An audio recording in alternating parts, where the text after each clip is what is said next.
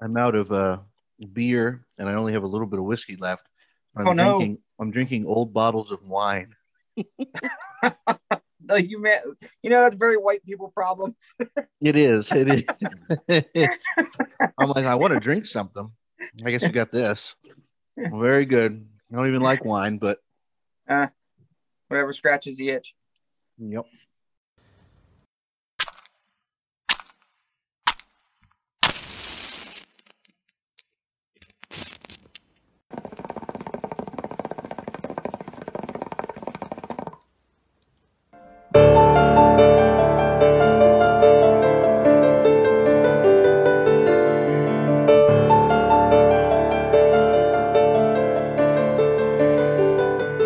Welcome to Hookah Chats with Matt and Ethan, a podcast where two friends catch up and talk about whatever nerdy stuff comes to mind, usually over hookah. Enjoy.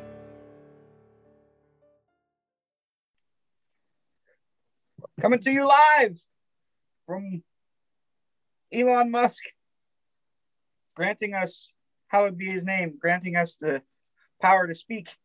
That's right.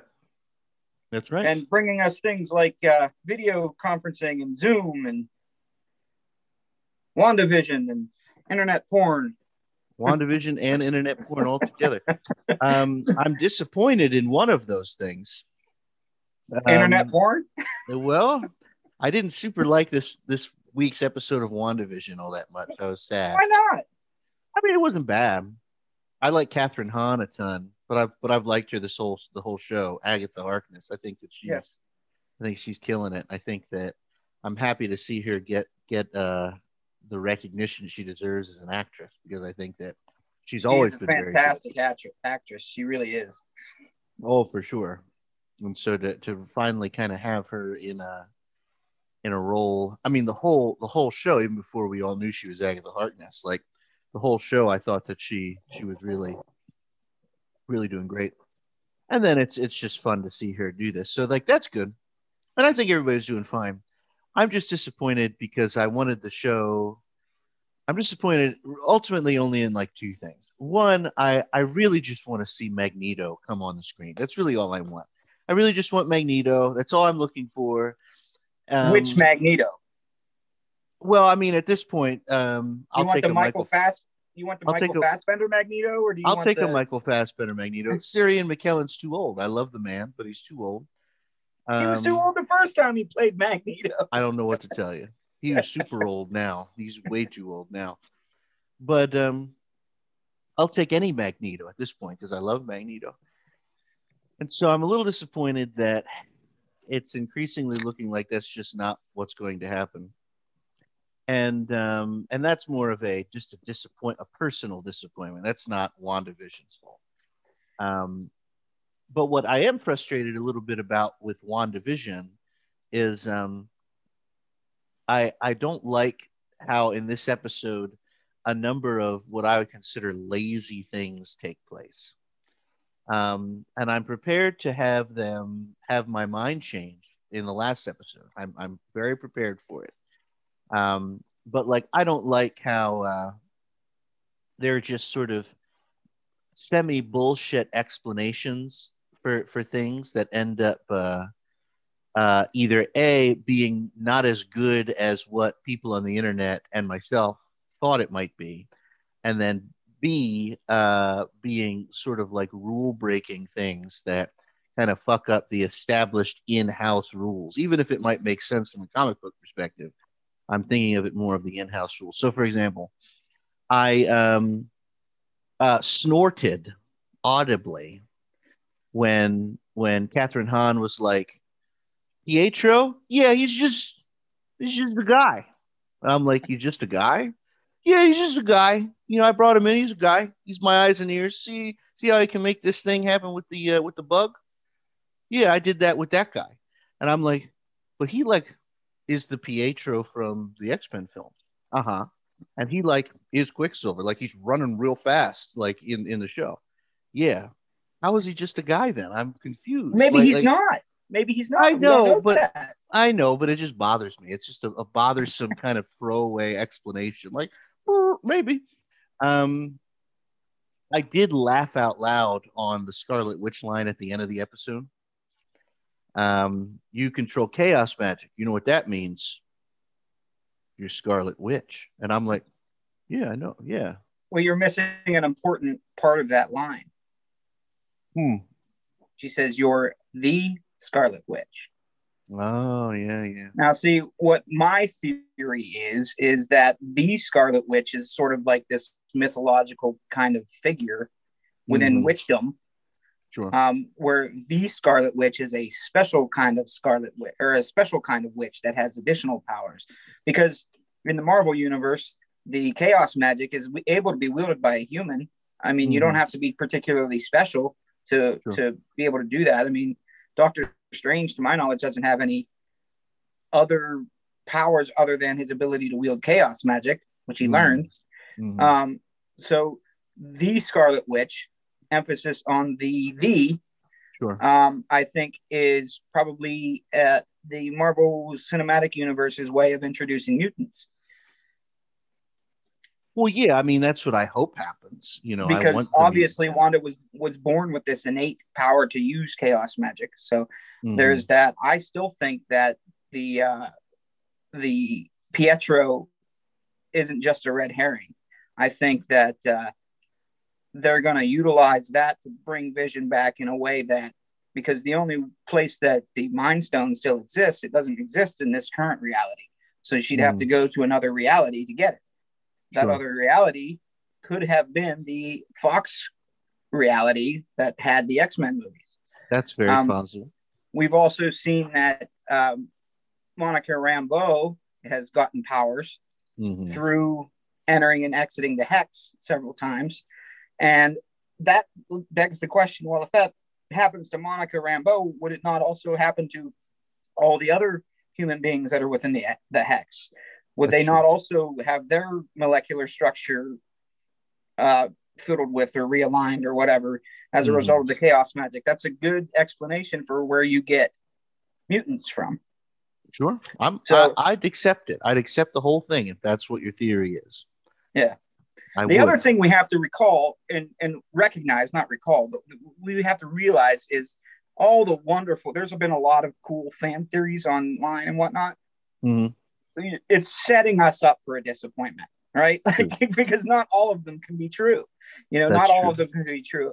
I really wanted to see Mephisto. I don't know that we're going to get to that now because it seems like they're framing Agatha Harkness as the villain, which may be, maybe intentional that they're doing that to purposely mislead us.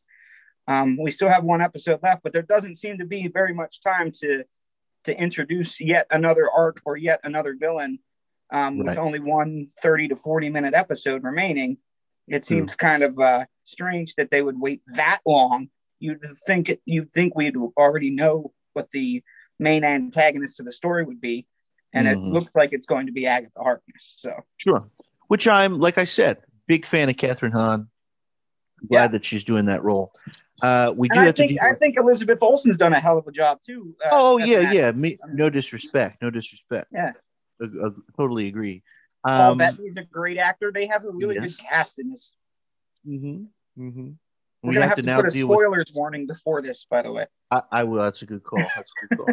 We have to deal with White Vision now too, because they introduced White Vision at the end of the last episode.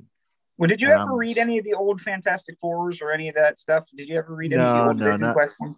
Not really. Because that happened in the comic books as well. When he comes back as White Vision, he comes back, but he doesn't have the in the comic books they used Wonder Man to give Vision his personality, and whenever Vision's destroyed and they want to bring him back again, Wonder Man refuses to let them use his brainwaves again. So he's just like an automaton. Like he has all of Vision's powers and stuff, but he doesn't have any of the emotional connection or the memories or anything like that. And I think that's what I can't remember the dude's name now, the guy from S.H.I.E.L.D. or S.W.O.R.D. Hayward, Thomas Hayward. Yeah, Hayward. I think, he wants his weapon. He wants his weapon that's what they wanted to bring Vision back for. The whole point that S.W.O.R.D. was there wasn't for Wanda, it was for Vision. Right, right. That makes sense. Makes sense. I'm okay with all that. I just wish I was getting what I wanted exactly when I wanted it. That's really what it boils down to. Don't we all? Don't we all? Don't we all?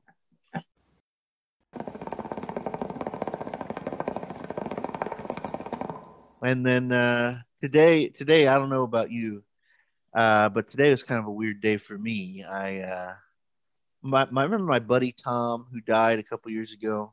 Yeah. Yeah, his daughter turned 2 today, Uh-huh. and his widow was posting things about it on Facebook. You know, that really that hits you hard because I miss Yeah. Tom, but Yeah. it definitely is upsetting. More than upsetting. Right. That means that it was just about 2 years ago today, just about that when he died, because Yeah. his daughter was 3 months old, when he died. Right. Real bad. So I thought about that today. That was sad. Well, that explains the wine. I don't know if it explains the why. Maybe it might. It might. I think it's just more that I'm an alcoholic, but that I'll drink alcohol I don't like. You're a drunk. Alcoholics go to meetings. Remember that. Oh, that you're right. You're right. You're right. Alcoholics have admitted that they are alcoholics. That's not what I've done. But it's been okay. It's been interesting. Hey, you might not have an update, but are you comfortable sharing a job update? How are things on that front?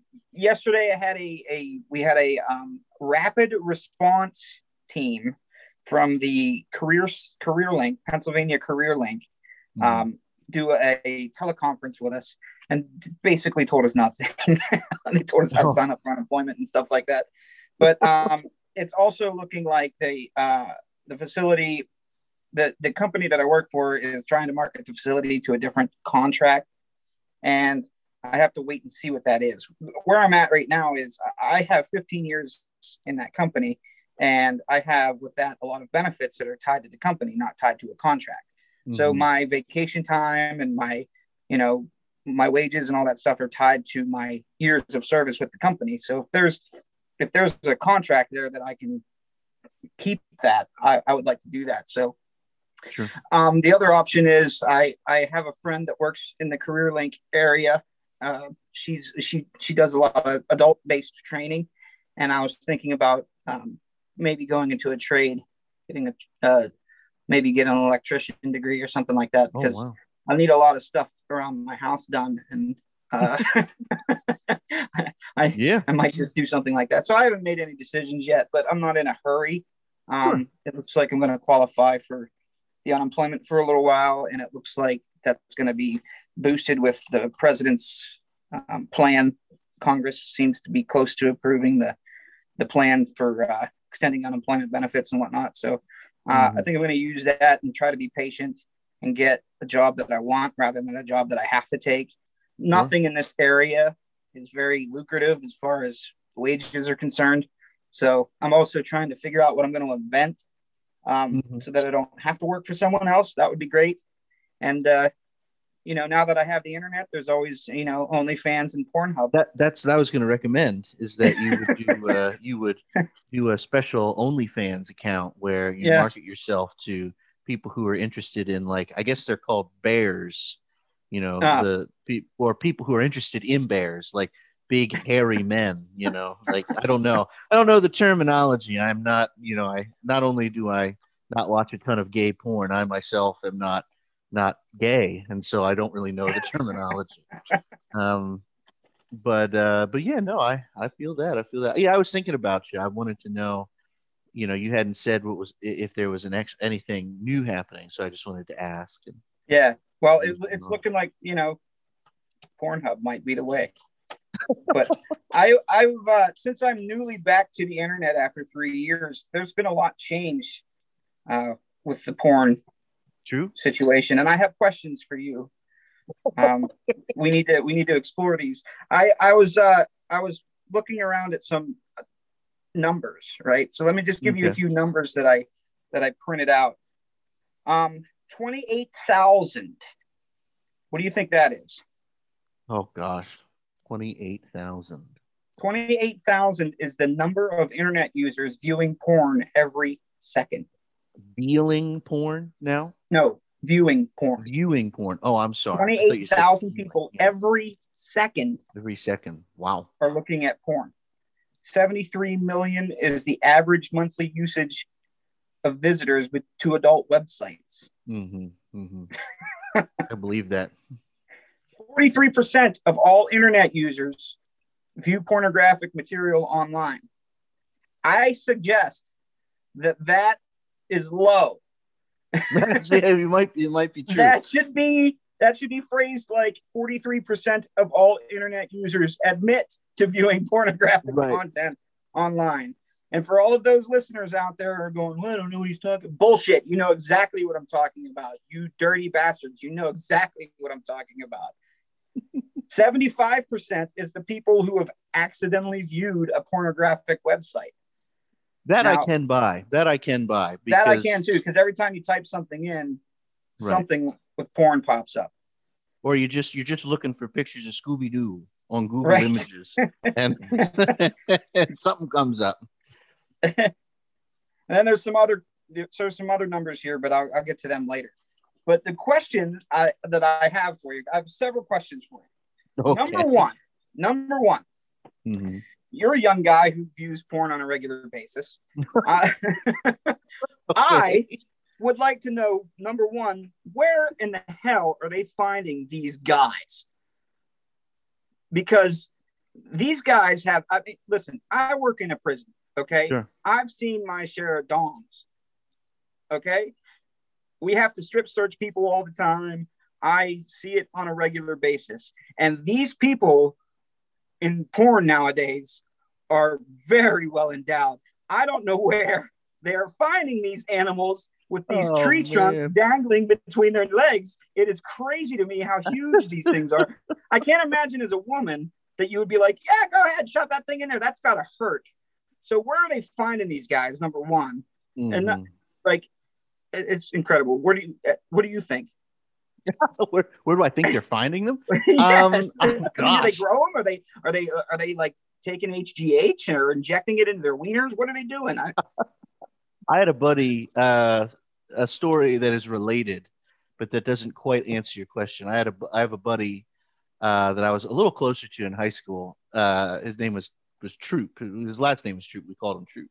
And Troop went to another high school, and it was a small high school. And he had a friend, and his friend's name was Dan, and Dan's nickname was the Horse, because one day after gym class, Troop and Dan and another one of their buddies went to go take a shower, and the third buddy just kind of like looking at Dan, like just catches a glimpse of Dan in the shower, and goes over to Troop and says, "Is something wrong with Dan?"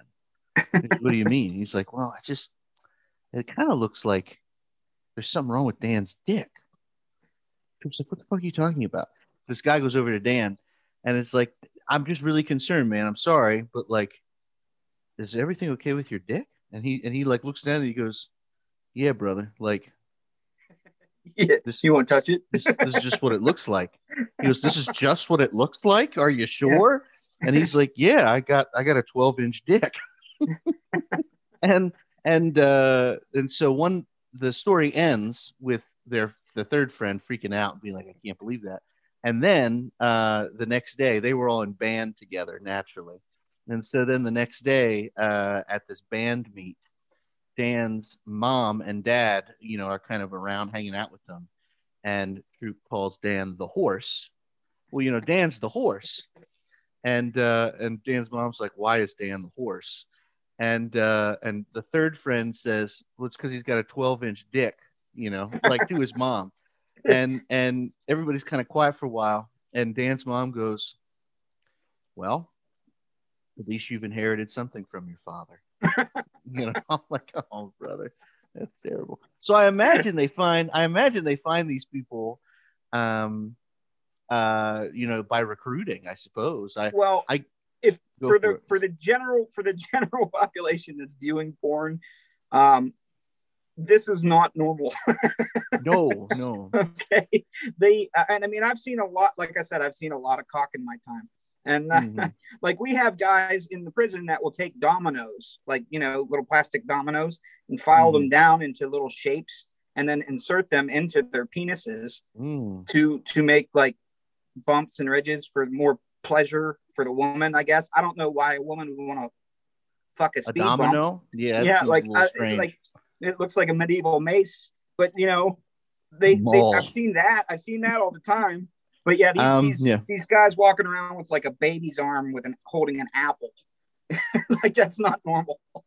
It's definitely not normal. Now I will say this, Matt, since you've been out of the game for a while, and not that I'm I don't want to paint a picture like I am a connoisseur. I am not. We all have what we like, and in our spare time, perhaps we might take a look. But like, I am not a connoisseur of porn. But I will say this: over the last, there's been an interesting move over the last maybe 6 or 7 years. This I really remember this happening when I was in college, towards I'm going to say more reality based porn. And so not just like in a storyline wise, like, you get those, oh yeah, I watched a porn where the girl was like, just walking down the street. Like no, that's not what I mean. Like it's more of a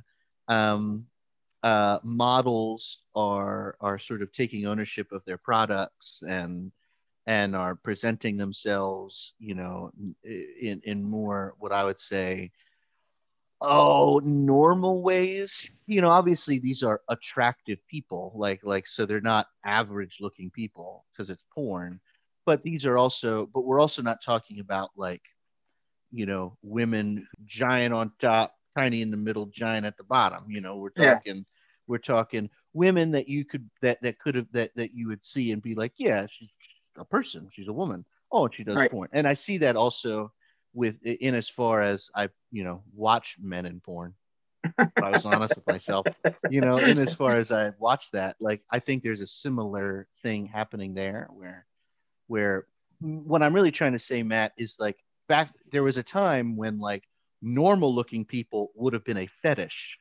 Right. Right. You know what I mean? Like, oh man, I could really watch a 5'10", 189-pound normal looking guy, rock today. But what's happening, I think, now is a lot of that what used to be a fetish has now become a lot more mainstream as the porn industry has shifted more towards like the OnlyFans sort of model, right? Where you have porn stars as not really porn stars, but as sort of porn laborers, right? porn independent contractors who people have the power to like consume their product in a way that is different than how it's filtered through like a company. Not that those companies aren't there. It's just that I think we're seeing a difference in audiences. Yeah, that's what I see. Well, the next question, it's interesting that you say when you were younger how things used to be, because when I was younger, I didn't have access to porn. Like if I was lucky, I could get a Playboy or something like that, because we didn't have the internet readily available. And it was like, and even if you did have the internet, it was like dial up, wait for one still image to load, looking over your shoulder. Yeah, looking over your shoulder. They're coming in. But I remember like, the JCPenney's underwear catalog. That was my material because that's what you had. And now it's so readily available. It's just like crazy to me how easy it is to get. Who pays for porn nowadays? Like why would you pay for it? Look, the porn industry, $89 is spent on porn every second, according to these numbers. $89 every second. $13 billion estimated revenue generated by pornography in the U.S. Wow. $97 billion is the approximate total worldwide revenue generated by pornography annually. $97 billion. That's in 2006. Yeah, it's So probably more now, obviously, but I wonder where it's split up now. But yeah, that's interesting. Keep going. if you go online right now, you can, like you said before, you can accidentally find porn. Who's Absolutely. paying for porn now? Like, all you have to Yeah. do is type Pornhub in Google, and bam, there it is, man. You Yep. get as much as you want. There's no age limit check. There's no censorship to it. I mean, it's just bang right there. So who's paying for porn? How do they make any money? Like, Yeah, that's interesting, isn't it? That's and it's funny. I think that in my limited knowledge of the inner workings of the industry, because I have limited knowledge, I do have some thoughts, and we'll get to it maybe a little later on sex workers treated as workers, because that's an important dimension that the church, on one hand, is sort of totally incapable of advocating for, because we have such backwards, wacky ideas about sex and morality and the way that's all connected. But the church, that's just one thing. There's a million other things about it. But that's a separate thought. Things like Pornhub, the sense I get is that that's what drives, or one of the things that drives some of the change in with like the OnlyFans stuff, right? That's something you can't really access on Pornhub, yeah. Well, because why can't you? I haven't tried. Well, I mean, one of the reasons why is it's the content is exclusive, and so it's paid exclusive content. The models have a certain amount of power over that content, and Yeah. so if it's so like Reddit, I don't know if you've ever been on Reddit, but Reddit is a form of social media. It utilizes a kind of an anonymity social media. So like Facebook is a form of social media that you can create a fake Facebook. You can do all of that. That happens, but it's not designed for that. It's designed for you to put as close to being yourself up there. So because it's a networking app, it's Right. that's the way it's designed. Reddit is you create a username, and it's sort of text based, and you can join basically it's like forums of topics and stuff. If you Yeah, go that's where to like the QAnon thing started, right? Yeah, I don't know if QAnon started in Reddit, but it started in places like Reddit. Okay. It's very possible it started in Reddit. Reddit is uh, not historically, well, I shouldn't say it's not historically right wing. There's plenty of right wing stuff on Reddit, but they are a company similar to Facebook in that they have a level of monitoring and stuff like that. Uh-huh. But I bring up Reddit because Reddit and sites like Reddit often have pirating communities dedicated to, like, finding and cracking and getting these like exclusive porn videos out there to folks. And that's where you see a number of OnlyFans models like able to really crack down. Yeah. Because you got folks, reporting them. And so that kind of stuff very rarely makes it to Pornhub. And so the alternative is, if folks encounter an OnlyFans model that they really like, which is another cool thing, a cool and interesting thing about OnlyFans is that OnlyFans isn't just selling like pornographic content.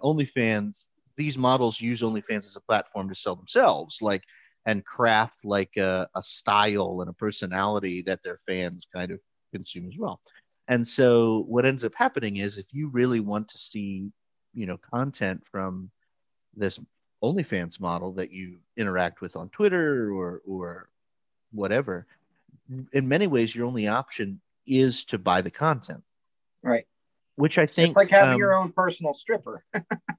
In some ways, yeah. In some ways that's the mindset, but in and OnlyFans is not perfect. There's lots of the OnlyFans website takes a cut, obviously that's sort of how all that works. And it's not like a perfect, simple, easy model, but it's a model of porn that kind of disrupts certain things. And so you've got these big porn studios that in their content is now sort of becoming increasingly marginalized, right? Like, you can be cut by there, it's being marginalized by a Pornhub, where you can just upload content that they produce for free and nobody really has to worry about it, or it's being marginalized. These companies are being marginalized by just the change in the way porn is being done, as people are becoming maybe a little less interested in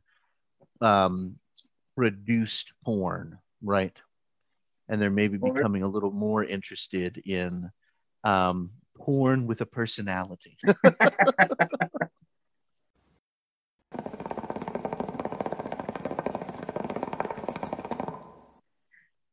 Full disclosure, it's not like I pay for porn. Well, full disclosure, A, I don't really have the money to do it, and B, like I try not to watch it a lot, mostly because I don't have a ton of time, but also because like I try not to watch it a lot. Like I have other things I'm doing. I could always, instead of watching porn, I could always play with my kid, you know? Yeah. So we can do that. If I were to pay for porn, it would not be to like Naughty America or, you know, Hustler. It wouldn't be to that. Like I would want to pay content creators. Like I'd want to pay people who are making porn and use this money themselves in order to live. Well, that's fair, and that's altruistic of you, but but that leads me to my next question. Yes, sir. Like just a quick scroll through the opening page of Pornhub. Mm-hmm. Answer me this question. Yeah. What is with all the choking and slapping? Like, you can blame 50 Shades of Grey for that. What the hell is going on with that? Like, she's doing you a favor. What are you hitting her for? Like, I don't understand this. Like this is what shocked me. Like, I was like, it's not just like the content, like porn is there. It's some of the things that are going on in this porn. It's like, wow. I mean, maybe I'm just showing my age here. I'm 42, but like slapping and choking and what is with all the incest? Like everything is like, I bang my stepmom or I bang my stepsister or my. Well, it's got to be step. It's got to be step because that's how you get around some of the incest laws. Yeah, because it's not weird if it's your stepsister, right? I'm not saying it's not weird. I'm saying that like that's how you get around the laws. Like you go. You were talking earlier about it being like a fetish, seeing normal people or something. Like that would be fetishized behavior to me. Slapping somebody, choking somebody, banging your relative, whatever, that seems like a fetish, right? But that's not like, you don't have to dig for that. Like that's not something you have to like search for. Like if you just type Pornhub, hit enter on your Google machine, that's the stuff that you're going to see. And you're going to see it free, and you're going to see it immediately, and you're going to see it without any age restrictions or whatever. And my concern is I'm thinking about my daughter, right? Sure. Yeah, like, absolutely. I think about that too. It says the average age that children are first experiencing porn on the internet right now is 11 years old. 11 years old. That's the first time that they're starting to see this stuff on average. Some are before that, right? What is my daughter going to think? What is she going to consider normalized sexual behavior? If she pops on Pornhub and sees somebody choking somebody or somebody, slapping somebody around, like, is that what she's going to perceive as normal? And is that what she's going to allow to happen to her when she's not around, when I'm not around, because she thinks that's normal? That's what concerns me. Now, I hear people all the time complaining and saying, well, how am I supposed to explain to my daughter what, Donald Trump said, or how am I supposed to say to my, you're going to have these conversations, parents. You're going to have them younger and younger, and you're going to have them honestly, because that is not what a normal, healthy sexual relationship is. Now, some people might be into that. Some people might not be into that. But we talked a couple of episodes ago about Marilyn Manson, right? With Evan Rachel Wood and some of the things that she was exposed to. That's the kind of stuff that you can see online for free right now, and years later, as she matures and she understands that that's not a healthy relationship, she turns around and says, hey, I was raped, or hey, I was abused, or I was whatever. This is what people see right off the bat. Now, let me be very clear about one thing. I am not in any way suggesting that stuff should be censored. I don't believe in that, right? But what I do believe is that it needs to be addressed. It needs to be addressed with the people that are going to be viewing it, which is younger kids. And people need to understand that that is not a normal, healthy relationship. You should not expect that from your husband. And you should not allow that unless that's something that you're into, which if that's what you're into, whatever. But like, my concern is whenever you see these things, I mean, if there's no longer like the pool boy or the pizza delivery guy showing up and you know, like where's the good old fashioned porn? Well, you know, where's the porn of our, where's the family values porn? That's what I want to know. That stuff was depicted clearly as fantasy, right? It was I know what you're saying. Clearly as like a situation or a circumstance that is abnormal and, oh, this is kind of hot, right?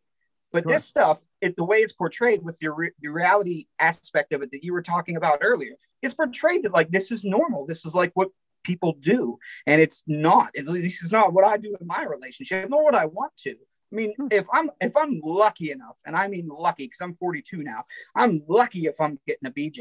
I'm certainly not going to pop her upside the head for it. Like, what the hell? What's wrong with you? That's fair. I know your wife, and she's a wonderful person and a good friend, and I would not imagine that would go well. Wouldn't even go well with me. You know, I understand. Yeah, you definitely shouldn't pop her upside the head if she's doing that for you. Yeah, I have a lot of thoughts on that, Matt. I really do. Well, share them. I'm interested. I want to hear them. So my first thought is I totally sympathize and agree. You know, I have a daughter too, as you know, and so I would, and by the way, I'd feel this way, you know, if I had a son, like it would all, it's just, we're just speaking from our experience as parents with daughters. I agree with you. I certainly think that as I reflect on my experience growing up with sex, you know, and which you know a little bit about, which I don't have to dive into in a huge way in this podcast. Go check out What the Hell is a Pastor, you know, episode Purity Culture to learn about that garbage. You know, the sexual relationships and healthy sexual relationships, I think, are really, really important, as you said.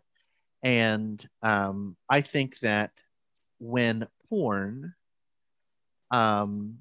is handled carelessly, that's how I'll put it, it has potential to contribute in a similar way that the church did with me in making unhealthy sexual relationships and creating kind of unhealthy sexual views of ourselves or partners or stuff like that. I agree with you. I really do.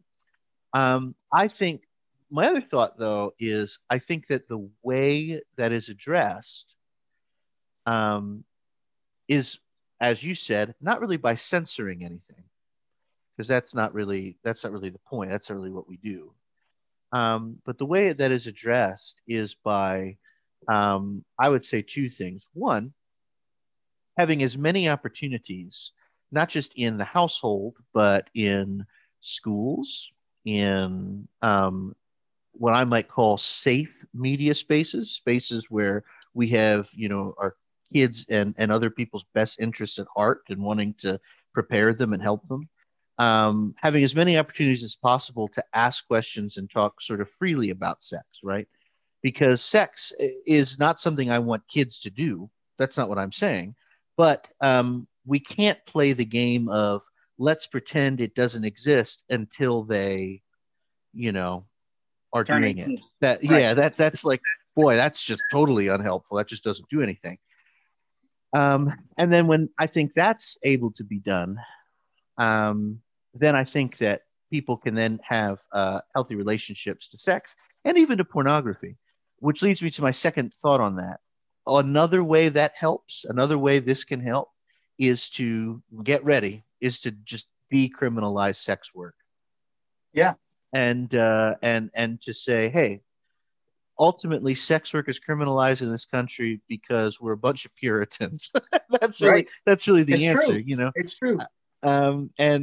Whereas we know, and we especially see this with things like OnlyFans, what we know is that the majority of sex workers, actually the overwhelming majority of sex workers, are human beings who are doing a job Right. in order to live, you know, and that's to criminalize them is to endanger them, is to keep them from doing that, is really to just kind of screw with them in particular, and then it contributes to unhealthy understandings of sex and sexual relationships among non-sex workers, and it kind of fucks the whole thing up in that way.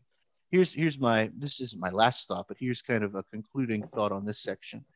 I would approach sex, and I would hope I'd be able to approach sex and porn with Adrea in a similar way that my dad approached professional wrestling with me. This kind of sounds funny, but I mean it. Like my dad never let me believe that what I was watching was real fighting. Right. He never did. When I started watching it with him and when we started talking about it, he made it really clear what it was. And I think that porn, particularly when we're talking about young people, but really anybody, I think that should be like the porn talk with people. Hey, you have to understand that like this is something, watching porn, I don't think is anything anybody should feel ashamed of. But if you don't really know what you're watching, then this can really lead to some confusing things and can lead to some bad stuff. You should watch professional wrestling. Everybody should. It's amazing. But professional wrestling is not real fighting. It's not supposed to be. Right. It's not. It's supposed to be entertaining, interesting. It's supposed to get you involved and invested. And porn kind of is supposed to sort of hit a similar button. Right. And that's okay. And I would hope that, as Adrea gets older and she sort of begins to encounter this stuff, I would hope that she would have had lots of opportunity to not feel ashamed about sex and have opportunities to ask questions about, porn. And I would answer. I would hope I'd answer. I do get a little uncomfortable when I pee, in the bathroom, and Adrea comes in and says, "Daddy, is that your peanut?"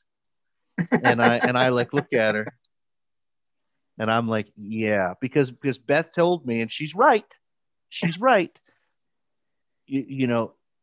Having not talking about it, having pet names for things, actually just endangers the kid because then it confuses them. You're not telling them the truth about things, and there can be an increased risk in things like sexual abuse and sexual assault among other people. And well, so what it does is it adds a mystery to it. It does. And mysteries are intriguing. Yes. So yes. If you demystify it and people understand, children or whomever really understand what it is, they're less likely to go seeking it more because they already understand it. That's absolutely right. And so even though I don't like that, even though I don't terribly want to talk to my daughter about it, I think that's really the way to go. And I'm a big, and I'll kind of out myself in this way for a second. Like I follow a number of sex workers on Twitter who I really like. I like to follow them. I like to hear what they have to say. A lot of the sex workers I follow on Twitter are sex workers and academics, actually, because I don't know who once said this on Fox News, but academics are not making $70,000 a year. That's not what's happening. And so there are a handful of folks whose work I know academically, who are also sex workers who do OnlyFans or other things.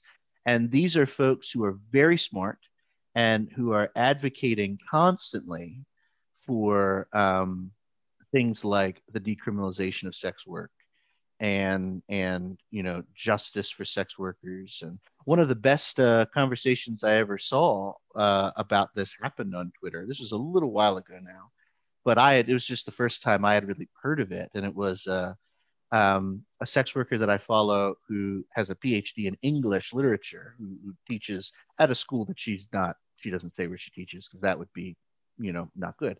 But got into an argument with some pastor on Twitter about selling her body, and then this pastor is like, you're selling your body and Jesus doesn't like that, or whatever. And the sex worker is kind of like, what did your dad do?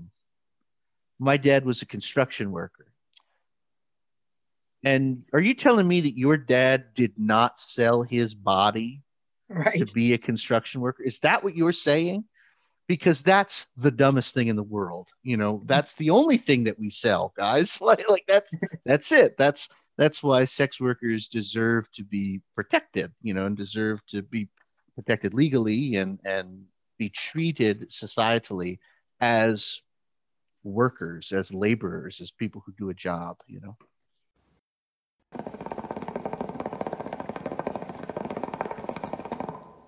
Yeah, that's my high horse. The problem is, obviously, the problem is with this sense of morality, right? Mm-hmm. And people glean this sense of morality through like churches and through society. Absolutely. And through the Bible. And there's a code, if you will, of morality that people adhere to. We have people in this country, we have large sections of this country where you can't even get proper sex education in a school. Mm-hmm. It's all like abstinence-based only sex education, where people are afraid to talk about it. Well, and it's a difficult conversation to have. It can be sex is by its very nature kind of a private, kind of a taboo sort of thing. Sure. And it's not the same. Like your dad sitting around watching professional wrestling with you and is able to walk you through it and explain to you like this isn't real and teach you, but you're not going to sit down with a Drea and watch porn. Absolutely. No, you're exactly right. You're exactly right. It's another level of another degree of difficulty. And we have people in this country that aren't willing to have that conversation, Mm-hmm. So, my fear is that, let's say I do everything correctly. Let's say that I bring my daughter up and I have the right conversations at the right times with her, and she's very well aware of what's going on. But her boyfriend comes from a family that didn't want to talk about it. And the only thing he knows is, grab her by the throat. Sure. Oh, so now my daughter is in a compromised position. She's in a position where the person that she's with is uneducated and he's not necessarily a bad person, but he's just uneducated and doesn't know what a proper, healthy sexual relationship is. They're becoming intimate. These things start happening to her, and she's afraid for her life at this point, or she's afraid to offend him or whatever. So she goes along with it, and then she has to deal with that regret later on. It's not something that only one side of the equation can be aware of, right? Like everybody has to be on the same page when you're doing this sort of stuff. And I don't know how we get around that. I know for a fact that my parents wouldn't have wanted to have that conversation with me. I never had that quote unquote birds and the bees chat. Sure. Like everything I learned through sex was trial and error, and boy was it rough sometimes. Sure, I hear that. And from my friends and my peers, that's where I learned about sex from my peers. And it was mostly bravado amongst the guys. Mm-hmm. And with the women, it was like, oh, she's easy, or she's a slut, or whatever. And that's how I learned. So no one ever really had that conversation with me. And fortunately, I didn't have access to chokemeout.com or whatever the fuck it is that like I didn't have access to that stuff. So it kind of is. It's a matter of responsibility. Mm-hmm. I want people to have the freedom to do what they want to do, enjoy the types of media that they want to enjoy. I want people to be able to access that stuff, but they need to be responsible about it. And it requires a team effort. It requires everyone to be responsible about it, or we're going to have problems. And my feeling is that it's probably just going to continue to get worse because most people aren't willing to have those kind of conversations. Yeah, I think that's true. As you were talking, Matt, I don't believe in the culture war. I think the culture war is a made up thing by conservatives to scare people.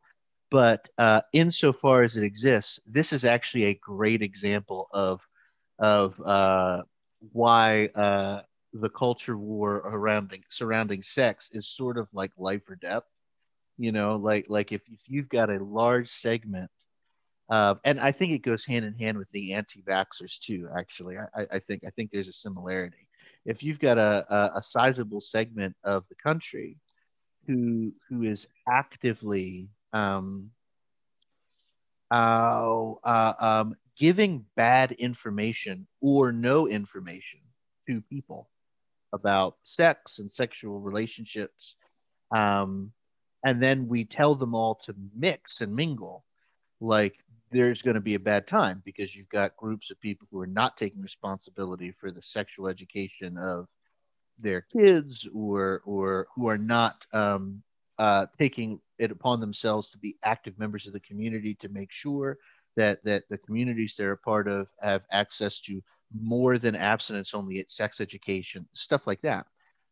You got people who are not doing that, or people who are actively working against that. And then we're told, okay, you know, we're we're one body, we're unified, let's go, let's do it.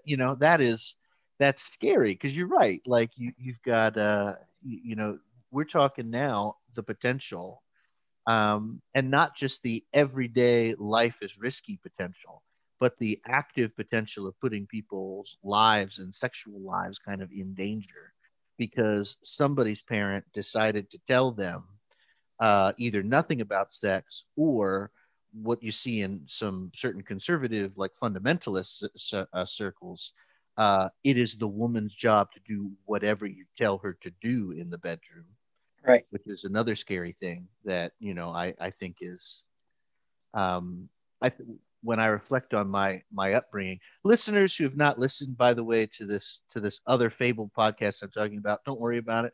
The quick and dirty version is that my parents did not teach me about sex in this way, but as a curious church kid, I read a church literature on sex, and it was bad. Like it was all very bad, and it taught me things like that, right? Like it taught me things like men are the only ones who want to have sex and women do not, and if you even think about touching yourself before you get married, then you're risking hellfire, which is absurd because if you're a pubescent boy and you're not touching yourself, then you're also just about to shoot up your school. Like you've got it's something's going to give, like please touch yourself, touch yourself. Yes, have a wank. Get it out of your system. Like please don't shoot anybody. But and then it also says things like, well, and then once you trick your wife into marrying you, then guess what? She's yours. Her job is to come in. Right. Like and I knew, and there's a part of me that knew that wasn't right. Like I knew that wasn't right because I have two parents who weren't freaks. Like I knew that wasn't happening. But it still was something that was enough to really fuck up my, sexual relationships. And as I reflect on sexual relationships I've had, prior to sort of getting my mind a little more straight, in that way, like I cringe quite a bit because it wasn't just bad experiences.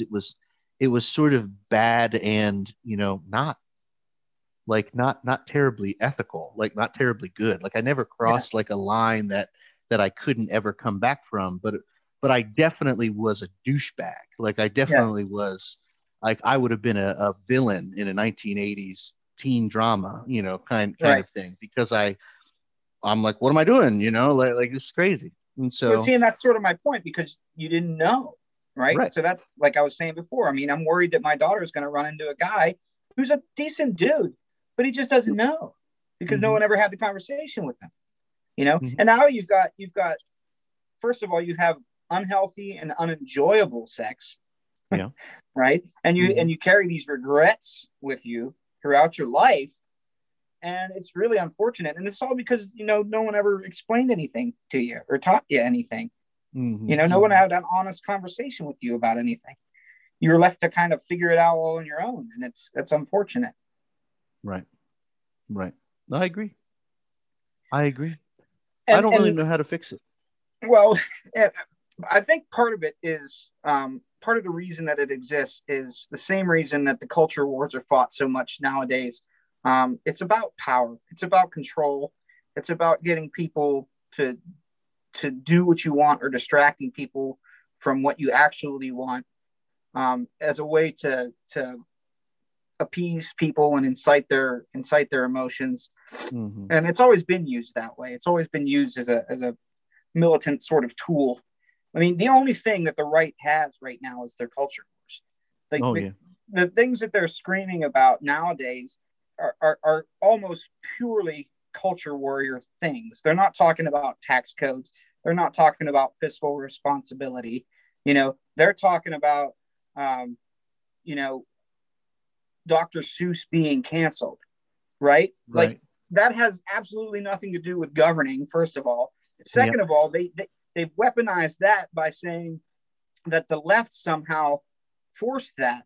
That wasn't something that the left. No one went to the publisher of Dr. Seuss's books and said, "Hey, you need to get rid of this stuff." They did that on their own. Now, as a conservative person, you would think that you would be all about a company's ability to do whatever it wants to do with its own product, right? As a conservative, you would say, "Hey, that's the company's right to publish this or do whatever." But no, that's not how it's framed. That's not how it's presented. It's presented as, oh, the left is attacking Dr. Seuss or Potato Head, right? Like, and if these there's are the one things thing I know, Matt, is that Mr. Potato Head has a dick. And that's the way it needs to be. You know? As a good Christian man. His little spud. He's got a little spud. But, you know, these are the things that are taking up the bulk of conservative media right now. It has nothing to do with like healthcare or, you know, taxes or any legitimate complaints. The only reason they use that is because they can use that to get somebody elected that'll give them the judges they want. Right. Like that's why they do this stuff. That's and the church historically has done similar things. The reason you're not allowed to like have sex with somebody before you're married is so that you will come back every Sunday and continue to put money in the tithes, right? Like when I say they, I'm using a small t they, okay? There's not a specific like cabal of people that are out there maliciously like coming up with these plans, but that's how it ends up working, right? And that's what gets used against people. It makes people weak. It makes people weaker and makes people more susceptible to being manipulated. I agree with all of that. You know, I just got frustrated today with the Dr. Seuss discourse. I engaged in what I call the commie troll. And so the commie troll is when you troll somebody on Facebook when you troll a conservative on Facebook by taking what they're upset about and suggesting that socialism would fix their problem. And so in this case, it was really easy because, you know, everybody's mad about canceling Dr. Seuss. And I was like, yeah, I read about that, guys. You know, the Dr. Seuss enterprise coming in and another private company taking away our rights. This is why we need more government regulation, our rights friends. To Dr. Seuss. You know, we need if the government were to just step in and regulate private industry. You see where I'm going with this? You know, and everybody's like, shut up. And I'm like, I'm just saying more socialism would fix the issue you apparently have with not being able to read one of the worst Dr. Seuss books. You know, nobody's canceling the Grinch. Like, that's not what's happening. They're going, Don Jr., the Cat in the Hat is going to be fine. Relax, you know. It is. And, you know, come on. I find it amusing that Don Jr. is not afraid to call Dr. Seuss, but he will not call Dr. Joe Biden, Dr. Joe Biden. Yeah, can we talk about that for just a quick second? Because when that discourse started, like this is, I guess, a couple months ago now. When that discourse started, Dr. Joe Biden is not a real doctor because she only has a doctor of education and teaches at a community college. I like sat there and like stared at it, and I was like, what in the world? Can somebody get the story straight, please? Are academics bad or not? Like give me a break. Academics are bad. They're all Marxists. They're controlling and manipulating everything. That's of course ridiculous because liberal arts education is getting gutted, and they're actually historically most engineers are not Marxists. That's kind of how it is. But fine. And Dr. Jill Biden is a bad academic, which makes her bad. What? Like it's the dumbest shit in the world. The dumbest shit in the world. Well, look at this. Like I remember you had more conservative. That's the other thing. You have conservative academics, of which there are plenty. Like reading Dr. Jill's dissertation, which I have a copy of. I want to read it. And was reading Dr. Jill Biden's dissertation, and they're like, "This is useless. Who cares about retention rates in community colleges?" And everybody's like, "God, you should," because he's actually studying something that would be helpful. Are you fucking kidding me? But I feel like this is like the Achilles heel of the left, though. Like we step on all these landmines and then we fucking bite. Yeah. We bite every time, and when we follow them down these rabbit holes, and it's like, oh my God, what? Like we can't let anything go. Nobody can let it. The right especially can't let anything go, but the left can't let anything go either. And every once in a while, you just have to, like, when somebody makes a ridiculous claim or a ridiculous argument, you just look at them and go, okay, and move on, because like it's not worth wasting your breath on idiocy. No, I think you're right. I really do. I think that is sort of consistently frustrating to me too. I think the best kind of liberal politicians that I've seen, and there aren't many, but the best liberal politicians I've seen don't do that.